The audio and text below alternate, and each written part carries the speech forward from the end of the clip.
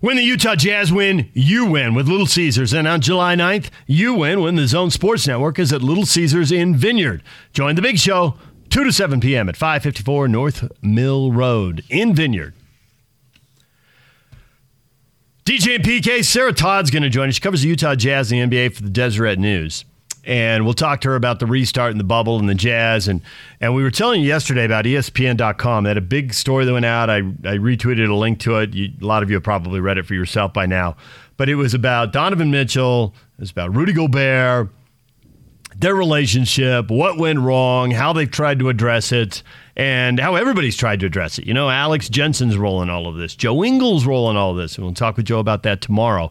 And PK, you've had some conversations because it's always curious about what gets out, what doesn't get out, how it gets out, what people want out there, why they want it out there, what doesn't get out, and why they don't want it out.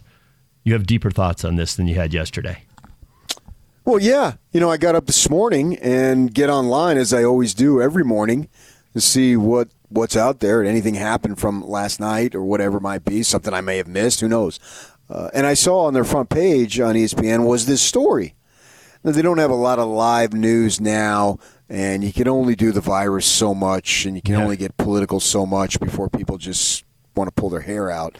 Well, this particular thing, that the piece that they did on Mitchell and Gobert, you know, it is virus-related to a degree, but actually the issue goes far beyond that, and it certainly isn't political by any stretch. So my point is that this story may have some more legs and some more lasting power because there's not a whole nother news cycle to come along and replace it. So I was surprised that it was on the front page this morning, and in thinking about this and having some conversations with some people yesterday about it, you know, you read a lot of basically sources said. Mm-hmm. Another source says this, another source says that. Well, who are these sources related to the Jazz that normally is a tight-lipped organization?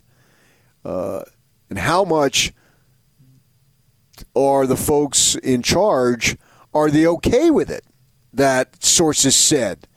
You know, is it something that is going to, I think maybe it was you, because I was talking to people about it. I can't remember if it was you or not that yesterday, that would they be upset? Well, wait a second. Are we going to go back? Who are these sources within our organization that's talking to this reporter, and he's writing these things down and putting out these quotes, this type of stuff? Not that they're necessarily damning, but they're insightful, and they lead a little bit more. They go way beyond the virus, because the virus may have just been the tipping point, but there was tension well before the virus, and we knew about it, we heard about it.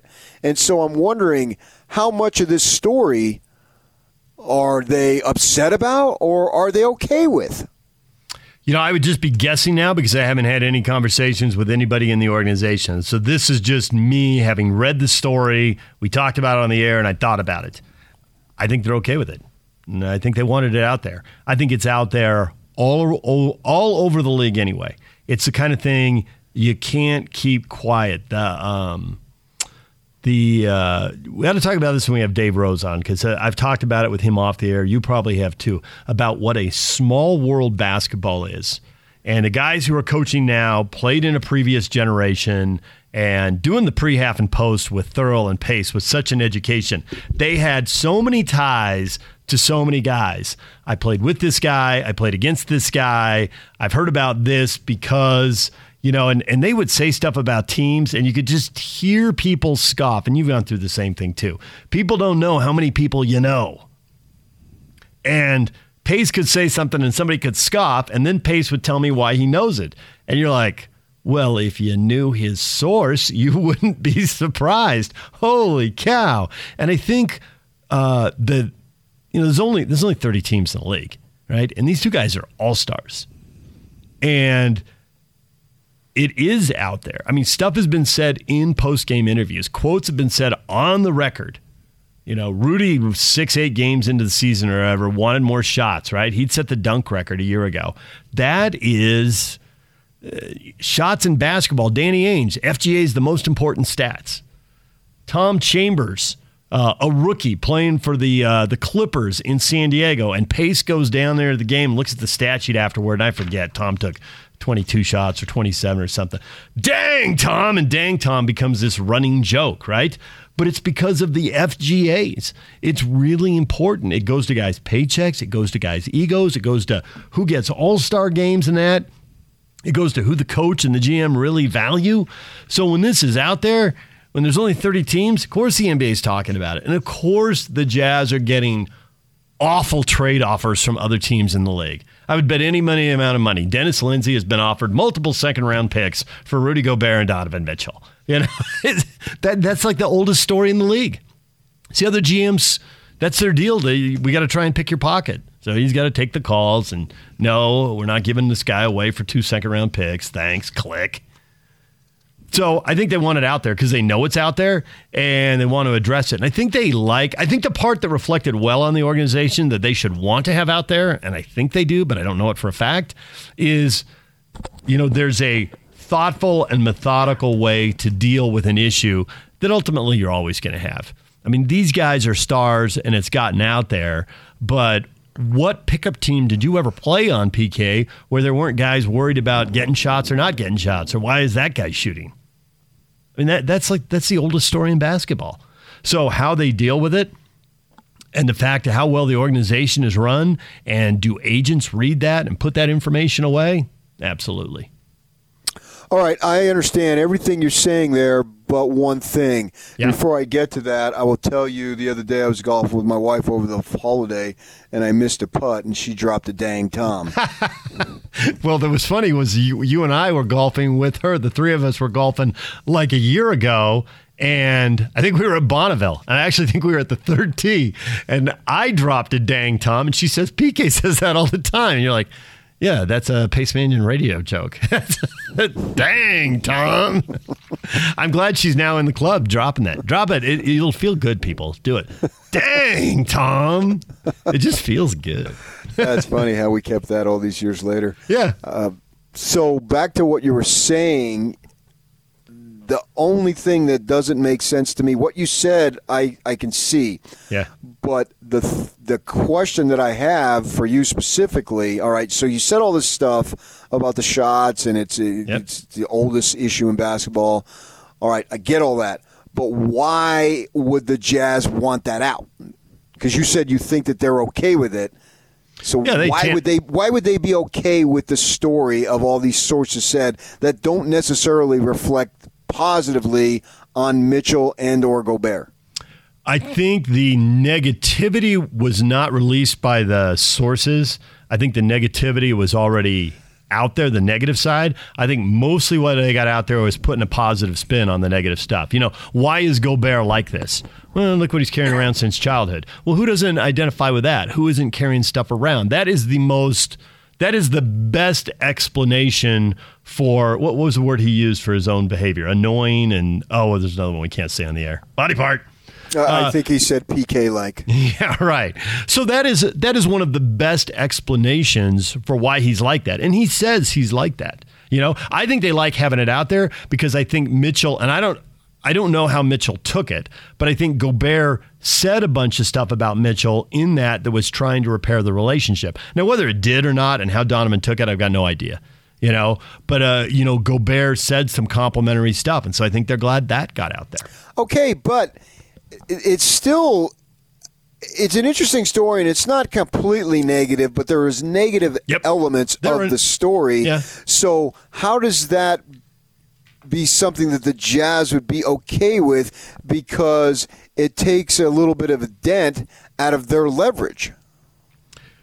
Yes, but I think inside the league, I think their leverage was already dented, and I think they knew that. Everybody in the league's talking about it, and everybody would like to pick their pocket. Oh, they're going to have to trade one of these guys. There were national guys writing that weeks and months ago. So the negative stuff was out there. I don't feel like more negative got out. All right. Does it maybe get Gobert in line more? Is that one of the reasons why they would like that? Come on, Rudy, man. Quit whining about shots and just worry. You say you're worried about winning, but then you're whining about shots. Yeah, I guess that could be one of the side effects. That could be one of his quotes were conciliatory enough that I think in his mind, and this goes back to the consciously, subconsciously thing I was talking about yesterday. Consciously, I think he gets that. And consciously, I think he gets that he's worn people out. Subconsciously, does he still need the approval? Does he still need to go to the All-Star game? Does he need to average 15 or maybe in his mind 18 or 20 points a game, whatever it is, before people really accept that he's a very good player? He's trying to get his arms around it. It's easier to say that than it is to do it. You probably have to say it before you actually do it. Yeah, I think that now I'm just psychoanalyzing a 23-year-old man and Donovan Mitchell, so take it for what it's worth, probably nothing. But my thought is that if I'm Mitchell, I'm dealing with you talking all the time. Yeah. We're together from September to hopefully for them May or June, but at least through May, right? So, and it's almost every day that they're together. It's an unusual circumstance, right? And so I've heard you talk. I'm tired of hearing you talk. Yeah. I want to see stuff. Yep. You said what you said. I said what I said. It's all out there. Everybody knows it now. There's really nothing more to say. Mm-hmm. It's about how we play and what is your reaction therefore. So when I spray you with water in a celebratory on-court interview and then you mumble past the GD ball, that's really going to piss me off. Yep. And you may be joking, but you're not joking exclusively. There's usually a truth to it. There's usually an element of truth or it's not funny. Right. When I call you a butthole, everybody laughs. He's serious. I think there's a lot to that. And I do think that actions speak louder than words. It's what we were talking about with Morgan Scalley a week ago. It's what we were talking about with Deshaun Jackson this morning. And I think it applies here, even though at the root there's different issues. But I think whatever the issue is, actions speak louder than words. And everybody wants to win. It's what Mike Weir just said. Everybody's competitive. You want to get out there and you want to perform. There have been no games, so there's nothing but words. When there are games, if the Jazz get into the playoffs, and I realize, if Mike Conley is gone for the birth of his kid and he's back with his wife, right, in the delivery room, and he's not in the bubble, well, that's going to make it hard to win. And Bogdanovich is out and hard to win. So, but set that aside. If you go down to Florida and you go into the bubble and you win that first round playoff series, they're all going to be happy, regardless of whatever words were said in March and April. Winning's the great deodorant. If they upset a Laker or Clipper team in the second round to get to a conference final, they're going to be thrilled. Joe Ingles is going to be on the phone saying, I told you guys that was all nonsense. I told you that was all a waste of time, right? If they go down there and they're at relatively full strength and they get smoked in 4 by the Rockets, nobody's going to be in a good mood. And everything that was a burr under the saddle is going to bug them even more. Because at the end of the day, it is about winning. Because when you win, it's like you said when we were talking about Andy Reid. Winning is this adrenaline rush. It is so much fun. Andy Reid's like, I'll coach to 70 if I got Mahomes throwing the ball for 400 yards and we're scoring 40 points and winning by 3 touchdowns. I could do this forever. This is great.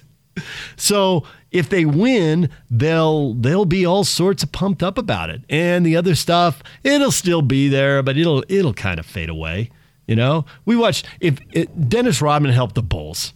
He helped the Bulls win 3 titles, so Jordan put up with his nonsense. We sat there and watched a 10-part documentary, and Jordan said, if he goes to Vegas, he ain't coming back. And Jordan had to fly to Vegas because he didn't come back after 48 hours. It was 91 hours or whatever it was. And he went in the hotel room, and Carmen Electra was there, and he had to pull Dennis out to go play basketball. Well, he put up with it because they were going to win. Who was there? Carmen Electra. Ugh. Well, they interviewed her. She said she was hiding. It was Michael Jordan. Carmen Electra? Yeah. But can you imagine being born with a name like Carmen Electra? Or deciding that was the name you should take through life because you were born, Cindy whoever, and that wasn't a crazy enough name. But Jordan's making fun of the guys who lost at the start. He would have put up with any level of partying if those guys had won, but he went there as a rookie and they were losing. So it's about the winning. You're right. The words, and there's enough talk, and you need games, and it's a weird time that the season got stopped for 4 months, and they need games. One other thing I think the Jazz definitely like to do is they know they got a bad rep. When they have a chance to deal with the national media, They like to make the national media's job easier. The national media can help change the perception of the team around the league in a way that local or regional media can never do. So a national writer is going to get access. They're going to get access to people. Now, they're not going to make Donovan talk, but they're going to let Rudy talk. And they would have let Donovan talk if he wanted to, but he didn't want to. But they're going to give him some quotes, and they're going to give him some stuff off the record so they feel like they're left with a good story because they want people writing good stuff about him because that is how most people are going to get a perception of the team.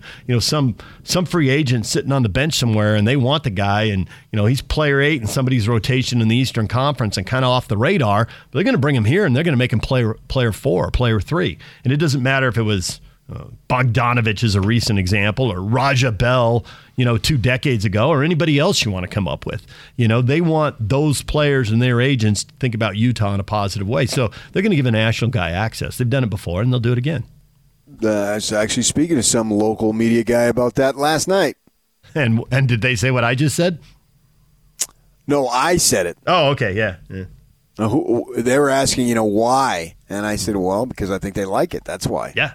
I think they need it. I think that they think it can possibly give them a small edge 2 or 3 years down the line. They'll take it.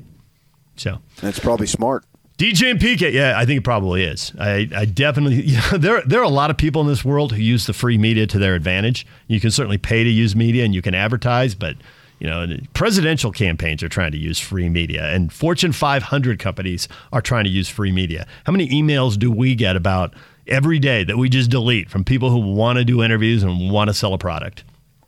Yeah, about 20. Yeah, use the free media and leverage your message. Everybody else is going to have their spin out there, and they're going to have their spin on you out there. So you might as well get your side of the story and your spin out there because all the negative stuff's going to be out there. All right, Sarah Todd covers the Jazz, the NBA for the D News. We'll talk more Jazz with her at 9 o'clock. Coming up next, a story about Oklahoma football. I think it applies to the Utes. How do you change your rep with high school kids, high school coaches, high school kids' parents? How do you change your profile? Now, Oklahoma's got a different profile and decades on the Utes, but they also had a similar problem. And to a certain degree, I think the Utes, they probably need to copy Oklahoma, and maybe they are. And is it a plan, or is it something that's just kind of breaking their way and they're taking advantage of it? It looks like they could be going down the same path. And certainly with the results Oklahoma's gotten, Ute fans want them to go down the same path. We'll get to that next. I think it applies to BYU in a different way. We'll get to that next. Stay with us. Basketball is back. The Zone Sports Network is keeping you up on all the latest news with the Utah Jazz and the NBA. This is a back-to-basketball update. Oh, he never looked at the net. Presented by Zions Bank on 97.5 1280 The Zone and the Zone Sports Network. Utah Jazz flew to Florida yesterday. They are now in Orlando in the bubble and will begin preparations for their first game with the Pelicans on July 30th as they restart the season. Brooklyn Nets forward Taurean Prince became the latest player to test positive for COVID-19. He will not play in the restart. He's the 4th Nets player who will not participate, joining DeAndre Jordan, Spencer Dinwiddie, and Wilson Chandler. Denver Nuggets center Nikola Jokic tested negative for the coronavirus in Serbia, but travel issues and the timing precluded him from joining the team for its flight to Orlando. He's still expected to be in Florida and play. The Nuggets just say there wasn't time for him to test negative twice in Serbia and twice in Denver and still make the team's trip from Denver to Orlando. He's expected to travel on his own and head to Florida for the bubble. Denver sitting in 3rd place in the Western Conference. This back-to-basketball update is presented by Zions Bank on 97.5, 1280 The Zone and the Zone Sports Network. For a bank that understands your business, Zions Bank is for you. Now let's get this party started. This is Hans Olsen and Scotty G on the Zone Sports Network. David Locke, play-by-play voice of the Utah Jazz. How each individual adapts to this environment and deals with it is going to dictate each individual's success and the team's success. This is so dramatically different than anything anyone's ever done before. From a social standpoint, from a preparation standpoint, from a game time standpoint, from a no-crowd standpoint. In some ways, I think it might be the best basketball we've ever seen. There'll be no distractions. games, no travel. Their rest will be very consistent. By the time we get to the second round of playoffs in September, these guys will have been playing for 2 months. They'll be at their peak. They won't be tired like they've come through an 82-game schedule. It could be the best basketball we've ever seen. Hans and Scotting, weekdays from 10 to 2 on 97.5, 1280 The Zone and The Zone Sports Network. DJ and PK is brought to you in part by Action Plumbing. Action Plumbing, Heating, and Electrical. Spring into action now. Mention this ad and receive $33 off any service. Call Action today at 801-833-3333. That's 801-833-3333. So The Athletic has a story on college football, and it's one of the things, it's not a mailbag, but it's kind of designed that way. You know how sometimes when you write stuff, PK, you got a lot of notes, and so it's a long deal, but within it there's like 4 separate, completely different items. And Ari Wasserman posted something a couple hours ago, and the first item in this story is about from transfers to elite recruits, how Oklahoma became QBU. Now, Oklahoma's got a great tradition in football that goes back 60, 70 years. You know, just it's phenomenal. You go back to the 40s and 50s, and they had the longest win streak in college football history. And then you can come up through the decades, and different coaches. Barry Switzer, had an awesome run there. And they've been awesome really for 20 years now. They've kind of it looks like they got the handoff going here from one great coach to another. But they had great defensive players. They had great defensive ends. They had great linebackers. They've had great running backs. But they've never been known as quarterback U. But you got to evolve. And in this, they mentioned something that caught my eye because it's something you said. That college football has evolved. You used to be able to win with very average quarterbacking. If you had a defense, a running game, you're running the option or the wishbone, But now you got to throw it in college. And they make this note. The last 4 national title winning quarterbacks have been or will be top 5 draft picks. So if you're going to play at the highest level in the playoffs, you better have not just a guy who's going to play in the NFL, but a guy who's going to be a top 5 draft pick. And they talk about how the Sooners have done that and how they had no rep for quarterbacks. They used the transfer window, and they bring in Baker Mayfield. They bring in Kyler Murray. They bring in Jalen Hurts. And now they've signed a 5-star quarterback, the number 1 ranked guy out of Washington, D.C. Now, we've seen the number 1 guy in a class come into BYU a couple times, and it hasn't worked. So there's no guarantees. But the more of those guys you bring in, the more the odds are likely to break your way. And the quarterback's name is Caleb Williams. And he explained why he chose Oklahoma. And he could have gone to LSU, right? And they're coming off 15-0 and the number 1 pick in the draft. So they got a great story to tell quarterbacks. But he ends up going halfway across the country. Maryland's the semi-hometown team. He could have gone to College Park and played at Maryland, but they're not at a high enough level. He wants to go to Oklahoma and be in the playoff. And he explains how Mayfield and Murray and Hurts and how that really appealed to him. 3 different quarterbacks, 3 different skill sets. They all played at a high level there. And so Oklahoma's able to transform itself. Now we see the Utes here, and they've done a lot of things right, but high-level quarterback play is not what we've been talking about for the last 10 or 15 years. Alex Smith was obviously the number 1 pick, and Brian Johnson had a good run, but it's been a struggle more often than not. But they're starting to use the transfer window, and guys want to play, and they have 1 year.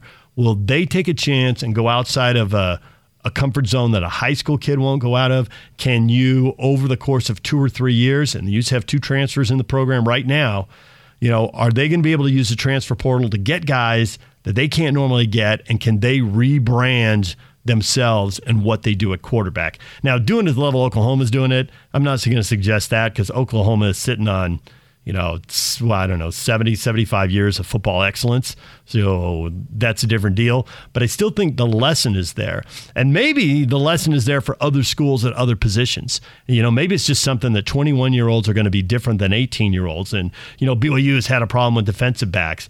Now, defensive backs, it's easier to get on the field. Quarterback's a different position because only 1 guy can play. And defensive backs, you're using at least 4, but maybe 5 defensive, sometimes even 6 defensive backs on a snap, so there's a way for them to get on the field. Maybe playing time isn't an issue, but if you had an issue with pass rushers or defensive backs, can use the transfer portal to your advantage and rebrand yourself. I don't know about that, but certainly the Utes can copy some of what is spelled out in this story about Oklahoma. Yeah, okay. I agree with you. You think they got the quarterbacks to start doing that in these two transfers or no? Well, I think that when you look at Oklahoma, sure, these quarterbacks have been high-profile dudes. There's no question about that. But I also think that they've got a lot of other guys that are leading them into the direction that they want to go also, in addition to the quarterbacks. Great receivers. Yes. I mean, yes, absolutely. I mean, it's just that their skill position guys are off the charts. So Utah's skill position guys, particularly the wideouts, are they off the charts? Well, the answer is no. So I get it. You need to be able to have the guy who's pulling the trigger needs to be really good. That's just a fact. We all understand that. But you're looking for a rebranding on the fly. I'm not sure that's the way to go. And I don't think for Oklahoma this is the way to go, too, with the transfer things. I think it's just worked out that way. And you look at Hurts is an unusual story, right? But you look at Murray and Mayfield. I mean, they're coming from the region, so they're staying regionally. Yeah, right. They're Texas guys, right? And that's always been Oklahoma's backyard. Oklahoma has always cashed the Texas check when it comes to talent. Yes, they have to, and they do. They do it very well. I mean that's considered basically a suburb of Texas and Dallas. It's a 4 hour. I think it's just 4 hours. Yeah, when they play the game with them in Texas, it's like halfway, right, in Dallas. Yep. And so they're able to do that. But now on the other hand, so I'm not saying that all their guys that they get are local. I'm talking about the transfers. Mm-hmm. Because you just spoke about how they got the kid from D.C. Well, they got a kid from Pinnacle down in the Phoenix area, Rattler, who's expected to start. I don't know. Yeah, that he's in the story. Rattler. He's in the story. Yeah, they talk about him. Right. And so he was all that, rated number 1, blah, blah, blah. So he's coming from Phoenix. So I think that they can get the high school kid from wherever. The grad transfer, I think it's situationally it played in their favor and the way they do. But once they have an established starter who's a sophomore, they're not getting the grad transfers. That's not the year you get the grad transfer when the sophomore's coming back. So I think they'll get past that. Now you look at Utah, can it do what it's done here with these two kids that they've got in the program right now? Yes. But rebranding, see, I'd be awfully nervous about rebranding who you are and your identity because you've won a lot of games with this brand. And now do you really want to change it and go nuts? And also, too, here, the reason why I brought up the regionally is for whatever reason, the state of Utah is not producing a ton of great high school quarterbacks. Now, and then beyond that, the Utes aren't getting them. Right? So there's that. Yeah. I mean, who's the last great high school quarterback who was a passer? Now, you could put Brandon Doman in there, but he wasn't a big-time passer. I mean, his athletic skill was sensational, but he wasn't like just sit in the pocket and McMahon and all those guys that they were doing back then, right? He was running. He had Staley as his running mate, and you'd be foolish not to be using that weapon. That weapon was unbelievable. So together, when they were senior, well, I guess Staley would have been junior, but that last year, the 1 year that they played together as starters, they were 12-0. And actually, when they started together, I think they were 14-0. Right? Well, they were two special talents, no doubt about that. But they weren't necessarily Brandon sit in the pocket, go through his progressions, all that stuff, and throw the ball 45 times a game. So I don't know that the state is going to produce that. And then I think they missed on the Zach Wilson. I think that. What about Cooper at Lehigh? Cameron Cooper's up at Washington State. Now he hasn't been the guy at Washington State, but it's still. Well, those are the two guys. Right. He's inside the Pac-12. Cooper's expected to start this year finally. The two prominent guys, and we'll see how that plays out. and they didn't get either of those. Now, they didn't offer Wilson. Who's the kid who went to Indiana? I can't think of his name. Tuttle. They put their eggs in that basket, and it didn't work out, and they missed the boat. Maybe Tuttle may develop. I don't know. But right now, it looks like Wilson is better. So there's not that many, and then B, do you get them? If he's really that good, do you get him? Because Utah, the football program, is not known for throwing the ball all over the place. So I don't know that you're going to have we're going to be a quarterback factory, we're going to be a receiver factory, we're going to be a running back factory. If you are, then you're going to be Ohio State, Alabama, Oklahoma. This is like a handful of those schools, right? And is that really realistic to expect the University of Utah to be on that level? I don't think it is, because 98% of the programs in this country are not at that level. So how could this program out here in the middle of nowhere be on that level? Doesn't seem possible. So take what you have, try to get better always, and now we'll see, because this is an interesting deal here with these two kids. Is it going to be, what's the one kid from South Carolina, what's his name, that's in the program right now? Bentley? Jake Bentley, yeah. You got him. So you can see a possibility, if it's a traditional fall season, of him playing and then rising, being a starter for another 2 years. So you can have basically for the next 3 years a transfer being your starting quarterback. And if they play really well, then that's going to open some eyes. And, Spencer Rattler from the Phoenix area, or whoever this kid from the D.C. area is he going to Oklahoma if they're still rushing the ball like they used to back in the Switzer Wilkinson era, where Troy Aikman went and then he leaves to go to Westwood because he's got to throw the ball? So if these two kids can come in, there's no question it can make a dramatic difference and maybe send the message that, yeah, this is what we can do. But I just wonder, because you're probably not going to get the kid from Utah, so he's not going to come from Utah, so you're asking a kid from Southern California to come up probably. And maybe this other kid, and maybe this who's the kid they got, the what's his name from Southern California? Peter Costelli. Yeah. Now maybe he continues it, and then we're extending it 6-7 years, and maybe you can build off of that. And and you get too far out there, and okay, Kyle's not going to be the coach anymore, right? He hasn't gone full Andy Reid on us, and I'm coaching into my 70s. He's not coaching into his 70s. Right. So I do think, though, that with Kyle, there certainly is an attitude towards quarterbacks. And, his dad was a defensive guy and he played linebacker. So there is a defensive mentality that's just in there. But I do think with a lot of coaches, if you have Alex Smith and he only throws, I think it was 4 picks all year, and he's responsible for 30 touchdowns or something, and you're going to open the offense up. It's an easy decision. Yeah, let's go down the field. There's very little risk. This guy's not going to turn over. Whereas if you're coaching and you barely lose to UCLA and you threw 6 He had 6 turnovers and at least 5, I think, were picks. You're going to want to dial it. You're going to want to dial the passing game back, and you're going to tell the offensive coordinator, "Well, protect the defense." Because we can win this game if it weren't for every other possession ending in a turnover. So there's a little chicken and the egg here. They don't open it up. Well, they haven't had the guy to open it up. Now, if they can open it up with Bentley, then can you open up with the next guy, and does Costelli come in, and then you can open it up with him? If again the results, is a little easier to open it up. And as skill players, they don't have the wide receivers. I've been talking about that, for years, but I think they do have a pretty high level tight end, and they've had good running backs. So, there's a way to finesse it.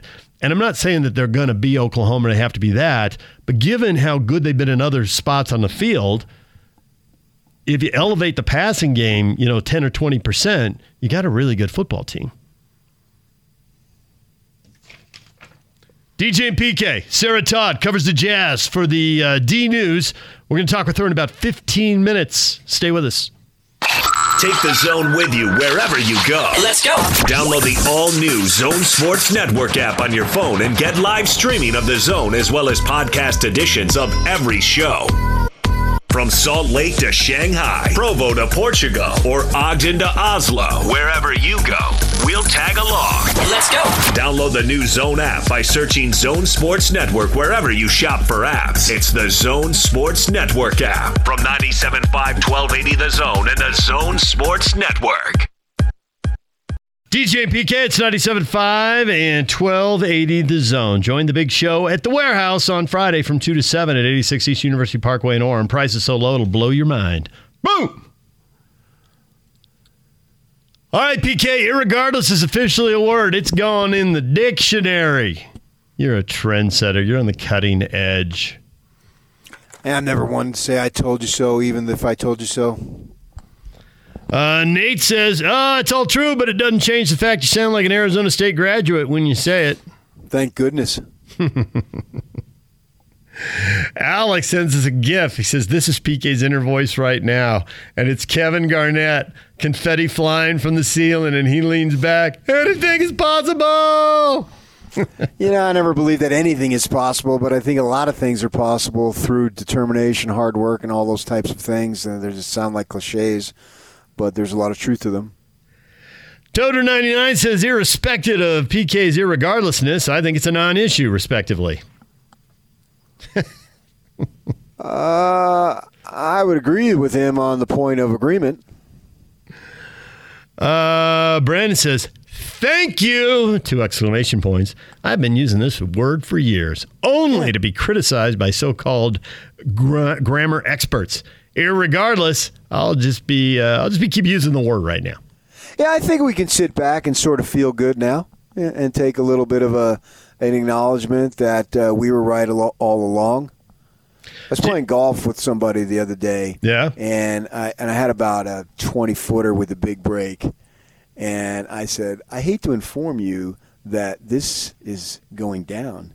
And he said, I hate to inform you that no, it's not. And so I hit the putt, right? And it just barely missed. And you know how it has a break, and you know it's breaking, and you think you got a shot. So there's like that, 2 or 3 seconds where you're getting that adrenaline because you think it's going to go in. And immediately, as it's tracking, I'm thinking, oh, man, I am going to dance on this guy's grave right here. And it just slipped out. And, oh, man, it would have been so sweet. That's a sense of satisfaction that I feel. I just made that 20-foot putt after being told that I wouldn't make it. And I did make it, for all of you who said irregardless is not a word. Because I knew in my heart, even though it was against all odds, I knew it was a word. I knew it was a word. God knew it was a word. I knew God knew it was a word. And God knew I knew it was a word. And now, both of us were redeemed. I just got a little dizzy and lightheaded through all of that. That's redundant. Jeff says, now PK is going to stop using the word irregardless because it's seen as being less rebellious. Jeff, I think you're onto something. And I'll say rebellious? That had not occurred to me, Jeff, until I read your tweet. But once I read your tweet, the truth of it it was like a bright light. How can I be rebellious? You're talking to the same guy who twice voted for Ronald Reagan. Only twice? How can I be rebellious? Well, I wasn't in California, so I couldn't vote in the governor election. But if I could, I certainly wouldn't have voted for that other dude. You know, that one dude. What's his name? The one who dated Linda Ronstadt? Oh, my gosh. You got to be kidding me. Reagan didn't run against him. He ran against his dad, I think. Irregardless. That's my whole point. I like this one from Bobco5301. Hey, Bobco, what up? He sends a gift. It's Tom Cruise, and I'm not sure which movie. Mission Impossible. Is it a Mission Impossible? I don't know. Because it's got a Top Gun logo down in the corner. Top Gun. But I don't think he looks young enough for Top Gun. He's much younger than that. But anyway, whatever. Well, there has been the reboot of Top Gun. Maybe that's it. Maybe that's. And we have another one coming out soon. So he's looking at us. Not today. It's a good one. And it's a very Cruise-ish moment. It could really be from any of like 10 movies, you know. Not today. Hey, Tom Cruise is from New Jersey. So, yes, today. Isn't this a reoccurring theme with you guys? It's not reoccurring. He did it's it just on purpose. recurring. He put it in quotation marks. Team is everything. Knew exactly what he was doing when he sent that tweet. Drives me nuts. All right, DJ and PK, we're talking Jazz. We're talking NBA restart. Sarah Todd covers the Jazz and the NBA for the D News, and she joins us next.